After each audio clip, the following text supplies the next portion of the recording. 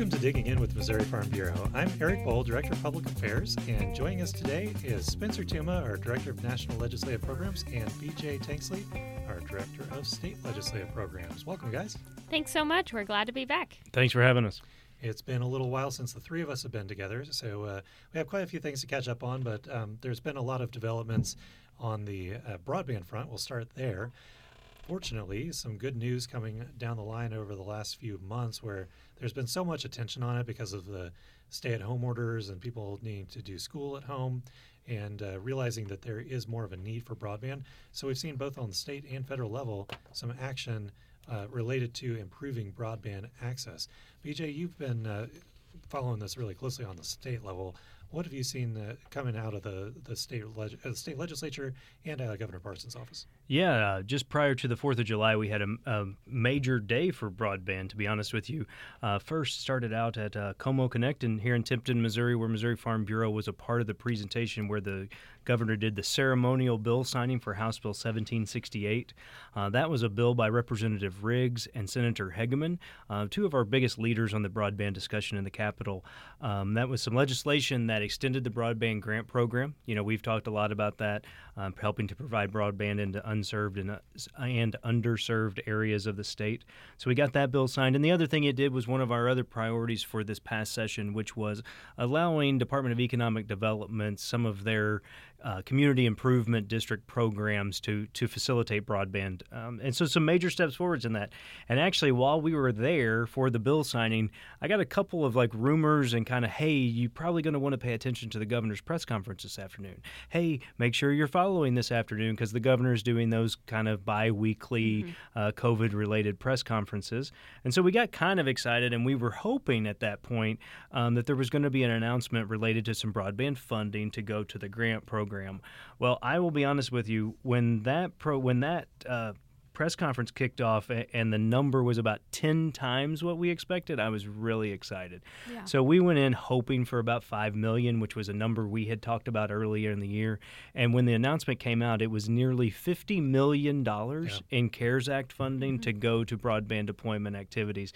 And so super exciting. You know, not all of this money is going to go directly to the grant program. There may not be any of it go to the program as we developed it, but about $20 million is going to go to reimburse providers bringing new broadband technologies into unserved and underserved areas. And then the rest is going to be divided up between telehealth and education and library programs, those things that we've talked about all along that will really help the state of Missouri and help bring connections to new areas. So it was a super exciting time. You know, it was right before the 4th of July. I hope it got enough press coverage as it should have because that was a really big deal. We talked a lot during the COVID shutdown at some of our Zoom calls like this where we were talking about this is really showing how important broadband is. You know, we talked about it a lot before that, but nothing has been more clear than that through this whole thing. So super exciting time. Nearly $50 million in funding. And one of the things that is interesting and exciting about that is that since this is CARES Act funding that is going towards that, it actually has to be spent relatively soon. Yeah, you're exactly right. Yeah, and so that is a positive as well. As it's not something that's going to be trickling out over the next 2 or 3 years or something. We're going to see about $50 million of investment in Missouri within the next 5 months, 6 months. Yeah, my understanding is by the end of the year, they've got to get a lot of this money spent or at least dedicated and out the door. So these projects will start to roll here pretty soon. Yeah. Some of that's going to be moving very quickly, especially through some of the learning stuff, the education side of things, because they're talking about some other technologies, including hotspots and stuff for education. You know, if you're not able to actually go to school because of COVID in this fall, everybody needs to have a connection. And although a hotspot may not be the long-term fix, it may be a fix for today to help people connect to their education needs.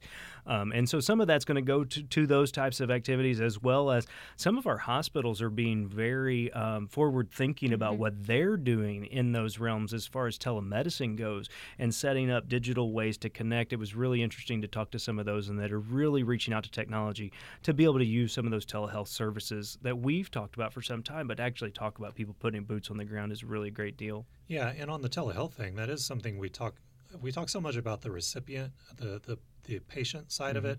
But telehealth only works if there's someone delivering it as well. Right. If the doctors and hospitals don't have the infrastructure to interact with you, then it doesn't matter if you can receive it if they're not sending it. So Yeah, that's I think exactly it's right. good to have some of that money dedicated to both sides of that.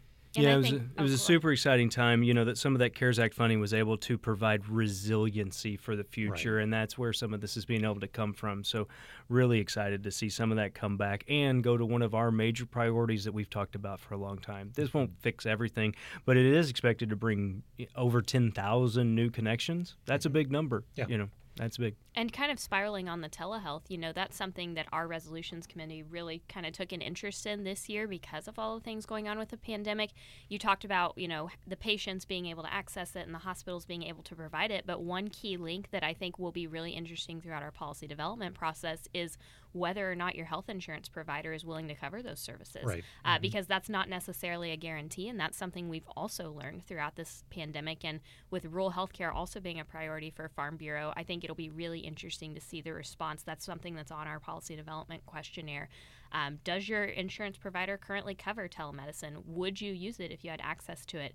These are all going to be really key questions as we take a more forward-looking approach into how we build resiliency into the future. Yeah, and Medicare and Medicaid have been trying to expand the amount of telehealth services that they will pay for, which often drives what the rest of the industry does. But those have been temporary measures. So we definitely hope that will be something that will be so successful that they want to expand that permanently and maybe can grow into the insurance and the private market as well. Yeah. And one of the most exciting things I think is the second question you ask is, would you be willing to use it? Yeah. And I think the answer to that question is leaning more and more towards yes, where it may have been defaulting towards a no. Like, I'm not comfortable with not seeing my doctor, that type of thing. I think more and more we're seeing people willing to do that. The things we've gone through are probably changing people's answers to that very question. Yeah, when people's choice became to not see a doctor or see one this way, they decide I'd rather at least see my doctor. I think so too. Necessity drives innovation. Exactly. It So- kind of shoved us forward 5 or 10 years in the technological realm, as a lot of people have been saying with the work at home kind of stuff and the school at home stuff. This may have been coming, but now it had no choice but to be here. Yeah. So that sometimes does drive the changes. What about on the federal side? We've seen quite a bit of announcements and innovation on that too. Right. So BJ mentioned the CARES Act, which was passed, it seems like years ago, although it was really only a couple months ago. The CARES Act, which many people know as kind of the big stimulus bill or the first large stimulus bill, really large one that dealt with the pandemic. A lot of funds being given to states and some to counties and communities to facilitate broadband, distance learning, telemedicine, that sort of thing. But kind of all eyes right now are on what happens in the next couple of weeks in the United States Senate and House of Representatives. Political leadership has indicated they would like to do one more stimulus bill to address the impacts of COVID-19. There have been very few details released up until this point, so I can't comment really on any specifics, but we have been told by multiple sources that broadband is going to be a very high priority for this final stimulus bill, whether you call that Phase 2 or CARES 2.0 or Phase 4, or I don't even know what number we're on at this point. But We've given up on we've numbering given these up on things, I think. numbering. So, but it'll be the final stimulus bill. Certainly a lot of things to work out with that, and would be happy to go into any of them. But broadband is something that we anticipate will receive some pretty high priority. Mitch McConnell, the leader of the Senate, has said that this is a high priority for him. And so we fully anticipate that there will be robust broadband provisions in the next stimulus bill, which should be, they say they want to do it by the 1st of August, so we'll see. Yeah, right. September, if we're lucky. But and I think that this is one of the issues that the Republicans and Democrats are light years apart on where their positions are today for whatever this final stimulus bill will look like. But I think broadband is one of the only things that both sides actually want and can agree on. So it might end up being some of the grease between the wheels to get something pushed forward, is to put more resources into that. Right. That's what I'm crossing my fingers and hoping for, I guess, is that it ends up being one of the things that helps move it towards a resolution. There are some minor disagreements on process, right, between Republicans and Democrats on broadband, but by and large, everybody agrees that this is a need that's really been brought to light. Although we knew it was a problem before, it's certainly been a much bigger problem than I think anybody ever wanted to imagine because of the pandemic. And there seems to be commitment on both sides of the aisle that we are going to have to address broadband. Unfortunately, for those of us who have been working on it for several years, we kind of wish they would have paid more attention to it. I guess it's good that they're paying attention to it now. So we're certainly grateful for all the leadership that has gone on with the broadband space. Mm-hmm. All right. Well, on to another issue that has also been affected dramatically by COVID, and we don't know what the long-term impacts are going to be, but is the meat processing industry. And we saw relatively early in the process, maybe March and April and May, I guess, is when the pandemic really started hitting meat processing facilities, and then that having downstream effects on availability of meat in the supermarket and things like that. There is a lot of discussion now about what do we do to improve that resiliency of that supply chain for the future. And are there legislative things we can do? Are there regulatory things and investigations that need to be done? And what's going to happen? What do you think is coming from this? So on the federal level, there's a couple of different things. So one thing is I did read a report this week that it does seem like we are past the worst of the meat processing woes that plagued us several weeks ago. Things are kind of capacity starting to normalize. We're kind of getting back to what many of us day to day who deal with this would consider to be normal capacity. So that's certainly good news. But that doesn't erase what happened in the COVID-19 pandemic and at the height of it. The biggest thing we're monitoring right now is USDA, the Department of Justice, and I believe the Federal Trade Commission are in the process of investigating consolidation in the meatpacking industry, beef, pork. The focus generally has been beef, but there's certainly concentration issues in both pork and poultry as well that I think those issues will continue to come to light. We actually did see a couple of weeks ago that the Department of Justice did subpoena the big four beef packing companies.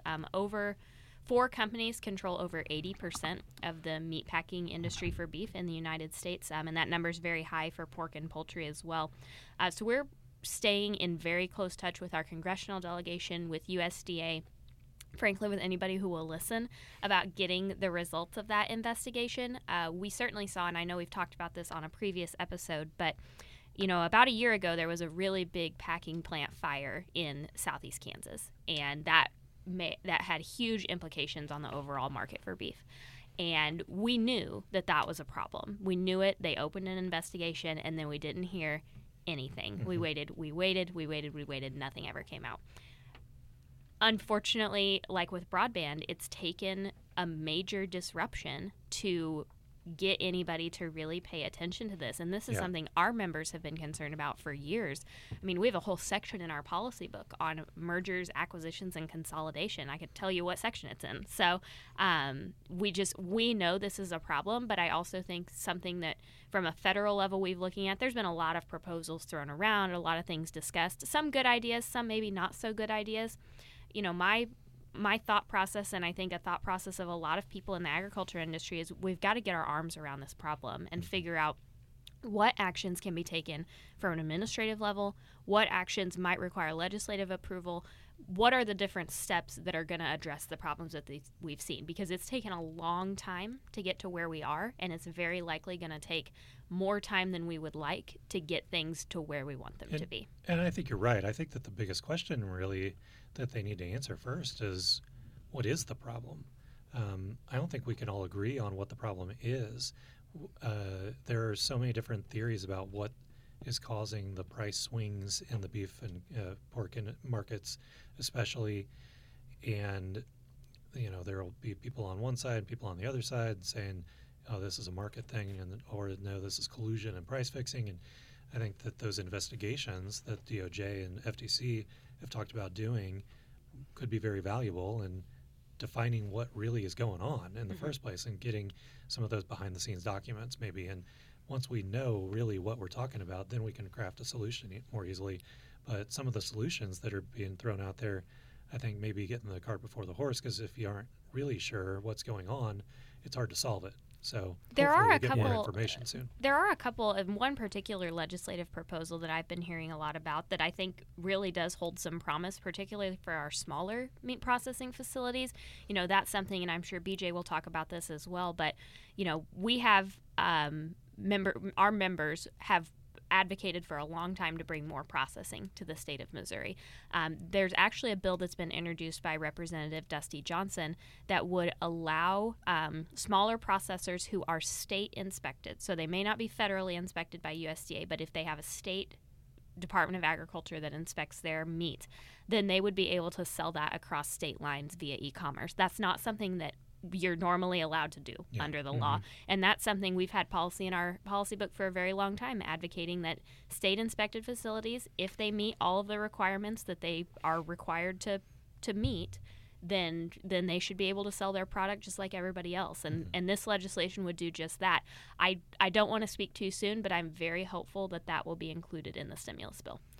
Well, and I think one of the things you were talking about, we don't know the answers to the investigations and stuff, but for most producers, having a limited number of buyers is seen as squeezing down the market. Right. And the fixes for that are not easy. Yeah. But to most producers, they see that as a major problem. And like I said, like you said, it took us a long time to get here, but also the laws that are governing these businesses are very old, and they probably don't reflect the markets that we live in as today. And especially for Missouri producers who are largely cow-calf, largely aren't feeding fat cattle, having a limited number of buyers in the end, and when we see a disruption, that usually is seen as one of the major problems we're seeing. So I do think some of the problems seem pretty evident, although there's always, we need to look at that, but hard to find what the right answer for that is and how you fix that, although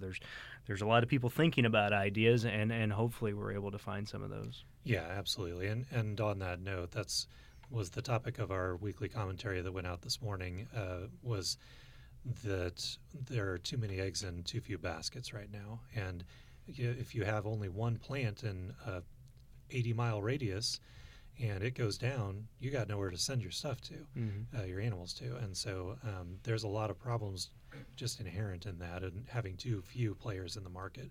And we, as I mentioned in that article, like you said, the laws dealing with it were written in the early 1900s. Right. This is Upton Sinclair, the jungle back in Chicago, old meatpacking days. That's when this stuff was written.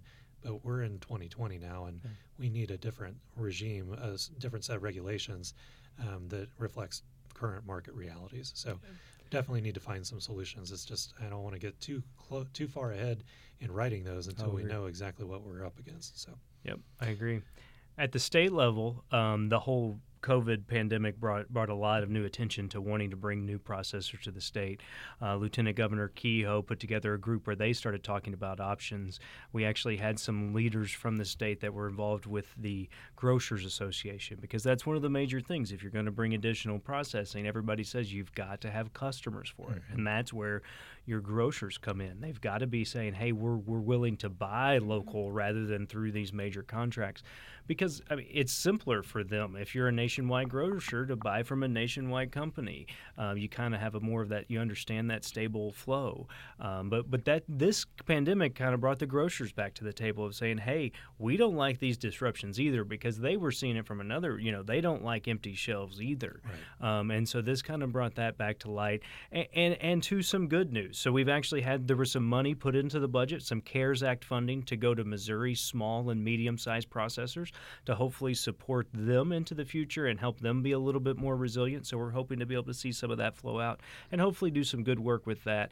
And then also a lot of talk about increasing capacity within the state.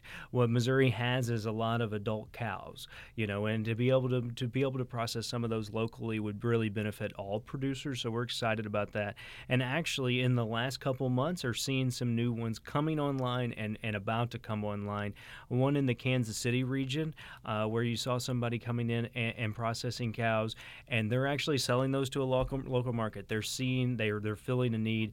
They actually told me when I was visiting with them that they were not thinking they would be fully in business until mid-June, but because of the demand, because of COVID, they actually ramped up their timeline and got it going, and they were going strong early. So that was exciting to see, and what they were saying was they've already seen a direct impact on those markets for producers. So it's increasing that income for producers as well. And then also, if anybody's following along, there's also been some rumor about a new one coming to Southwest Missouri, that region, and hopefully it's interesting. That rumor's been going on for about a month or so now, but hopefully we see that solidified here pretty soon. Another that we understand is looking to in beef as well. So exciting times in the meat processing world, although there's a lot of conversation going on, and I will say there isn't a solid, like, this is the direction we want to go, but as we bring more processors on board, all good for those producers to have extra places, extra buyers for the product they're producing. So excited about that. Well, and a lot of people on the other side of that would say that the reason that the industry consolidated in the first place was because it allows for a lower cost product and consolidation of overhead and all of that, and that's what the market was demanding. But hopefully this can provide the buyer incentive where the market is saying we're willing to pay a little more to have locally grown stuff and to have a more resilient market, right? And a more resilient supply chain. And I think there is more of an appetite for that after the COVID situation, where people realize there's a real reason to do that. It's not all just talk. It really matters in real life. Yeah, and I think there may be an opportunity for the state to really support that Missouri product. There's always been a push for locally grown food, but that doesn't just have to be at the farmer's market, and there's nothing wrong with the person who sells at the farmer's market. But that could also be done through our major processors at our grocery stores and done that way too. So I think it's a chance for a major win-win. I think that's something that Missouri already does really well with our wine and grape program. I mean, you're able to buy those products, at least in mid-Missouri, about any retail grocery you go to. They have Missouri wines. Yeah, and they'll have a separate section with a sign above it that says Missouri wines sometimes, where if you're looking to buy local, you can. So clearly there's the ability and the infrastructure in place to set some of that up. Yeah. All right. Well, a separate issue here that we've seen more developments on and discussion in the past few days is on trade. The USMCA went into effect July 1st. Don't sing the song. I won't. I can't believe we haven't made another video. I want to sing this song so bad. No, you get kicked off the podcast for that. But I can still sing all the words. Yeah, unfortunately, so can I. So July 1st, that went into effect fully. And it's a little more snarky than we normally are on the podcast right there. It's what the people are paying for their free podcast. So that went into effect on July 1st. But there's been some other free trade negotiations that have been ongoing as well with additional countries. What are you hearing on the trade front? Yeah, so a couple pretty big developments. You mentioned USMCA, but this week, actually, China actually recorded the largest ever is the phrase I'm looking for, purchase of U.S. corn. So certainly we continue to monitor the Phase 1 deal with China. Obviously, the relationship with China and the U.S. government right now is a bit strained. Probably a little bit more strained than it was in, say, like December or January. So we continue to monitor enforcement of that deal. Hopefully, with that large purchase of corn, we're on the right track. We do think that purchases will probably need to pick up quite a bit in order for China to meet their obligations.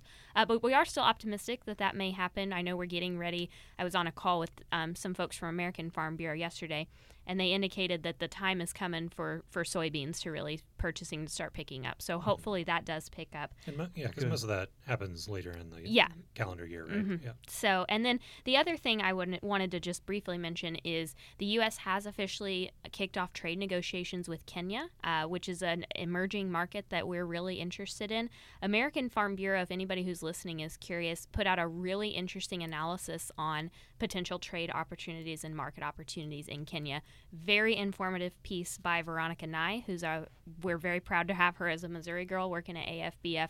But if you go to fb.org/marketintel, you'll be able to see that article. It's very informative, very eye-opening. Yeah, really good opportunities there that hopefully we'll be able to see progress with the negotiations and get that through soon. I really, as somebody who does not deal very much in African economies and things like that on that continent, I was really intrigued by learning so much about the Kenyan economy. It was very eye-opening for me. Definitely so. Fascinating to see some good news for sure. Yeah.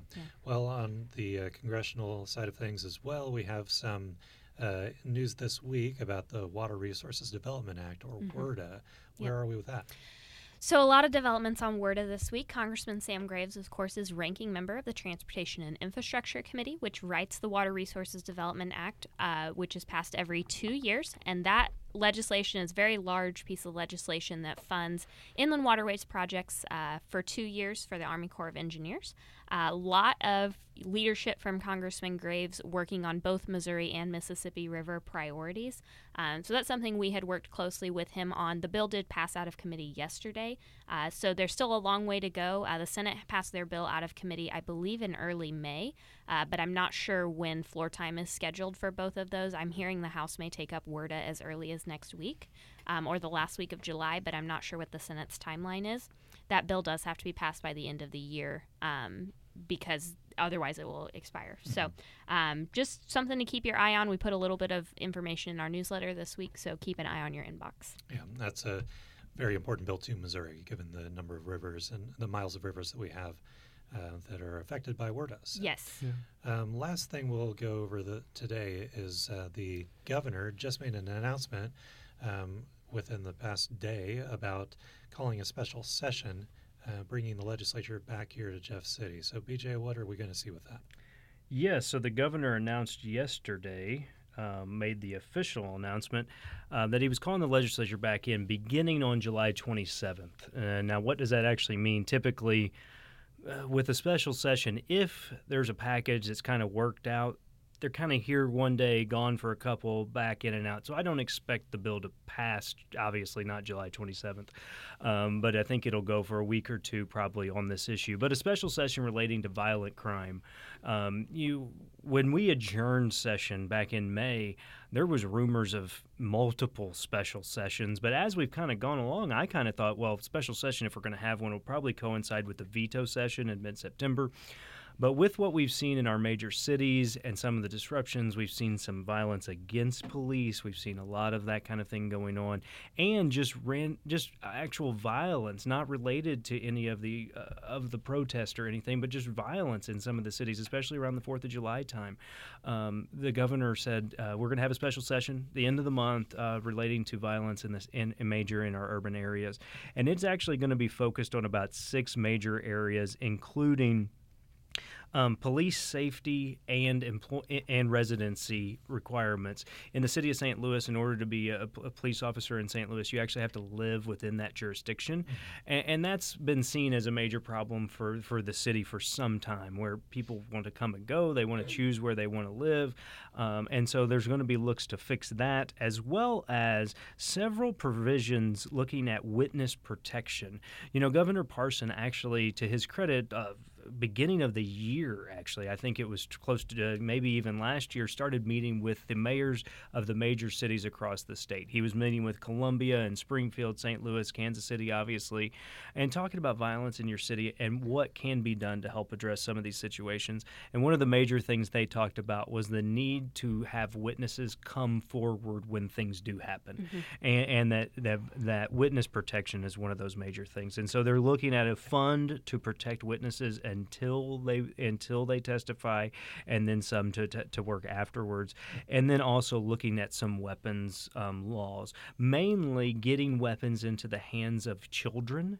They're not old enough to own a weapon, and you've illegally transferred, you've illegally shared a weapon with a child, and bringing some additional penalties for things like that, and then also some additional penalties for possible additional penalties for youth using a firearm. firearm. If you're under 18, you're not supposed to have certain weapons, and yet there's a crime committed by a youth with a firearm, bringing some additional penalties for that as well.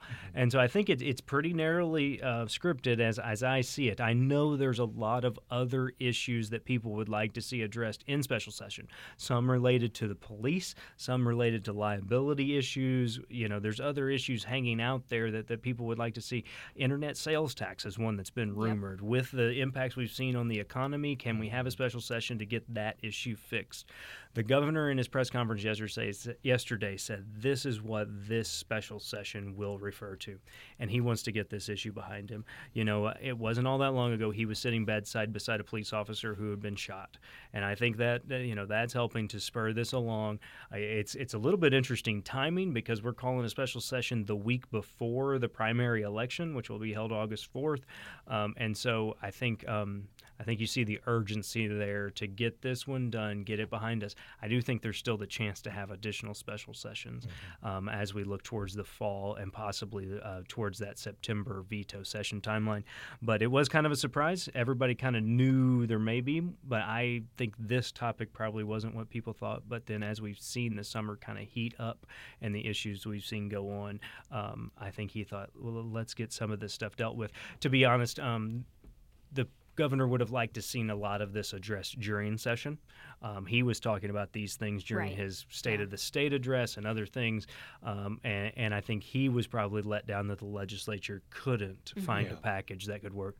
But with the realities of session being shortened, sometimes you've got to find negotiations. Sometimes a special session is a great opportunity to bring people into a room to focus on one issue or a small set of issues and get that thing done. Right. Well, so that's a week and a half away. Yeah. We're getting really close to that happening. So it'll be very interesting to see what is able to be put together by the legislature and come out of there. It will be, because I'm sure there's going to be several legislators that come to the Capitol that week or within that time frame that say, hey, I want to talk about this issue. I want to talk about that issue.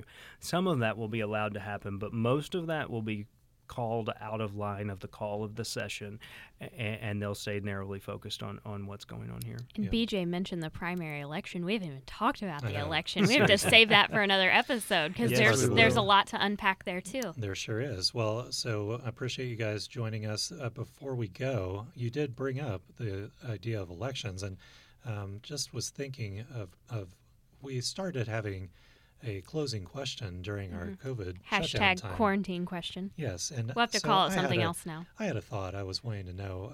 Unfortunately, we saw the rise and fall of the Kanye West presidential bid since our last. What a letdown! Yeah, 11 days, which I heard was defined as exactly one Scaramucci.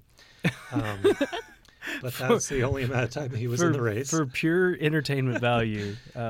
Yeah, well, so a real letdown for American society. So unfortunately, he will not be our next president. But once Donald Trump is out of office, who is the entertainer who you would support to make a run to be the next president of the United States? So a celebrity. Does it have to be a singer or can it be anybody? Hey, Ronald Reagan was a celebrity. Donald Trump was a celebrity in their own ways. So what do you think, Spencer? Oh, gosh. Is this okay? I have a question. I have a follow-up question. Is this somebody who you think seriously would do a good job, or is it purely as the entertainment factor? Okay, because this is a hard question. I know. You choose your president for your reasons. Okay. I think my president is George Strait. Oh my gosh, you stole mine! Oh. Dang. Mine's President George Strait. BJ, you have to think of something else. That's so not fair. And it's for a good reason, not for any entertainment reason. I was going to say he'd do a good job. I think he's a nice person. Oh, well, I was going to say he's a Texan. Which isn't He'd the be only tough reason on crime. somebody should be president. Chuck Norris, maybe. But I think he seems like a generally nice guy who I would trust. Well, good. So it's George Strait. Okay, BJ. You absolutely. I'm like, no joke. I'm sitting back here saying it's George Strait. You've got to pick somebody else. Oh, can't use George Jones. He's dead. Yeah. Sorry. So who is that? Was a little insensitive. Well, I know that's one of BJ's big, one of his favorites. Heroes. Yeah. Eric, while BJ's thinking, who would yours be? Well, I was thinking somebody who's a straight talker and really just entertaining and has a wonderful voice is Mike Rowe. Oh, Mike Rowe would be so good. I would totally go for Mike Rowe. I think that would be a good president. Mike George. To bring us together. 2024. Absolutely. Yeah. So what do you think, BJ? I'm not kidding. Like I'm drawing complete blank here. Shania Twain. Oh All right, yes. there Oh, you she's go. not She's not American. she's not? She's Canadian. Oh, well, Fun dang. fact. Yeah. That If you're a is true Shania fan, you'd know that. And you are, Yeah. since you dressed as her She was for born Halloween. in Canada. Yeah. Mhm. Good to know. Yes. So you don't support America. Good to know. Well, thank you guys That for was joining too us. much. We will look forward to You're gonna getting have to cut that part. we'll look forward to getting back together and talking about more electoral politics soon. Thanks, guys. Thank Thanks. you.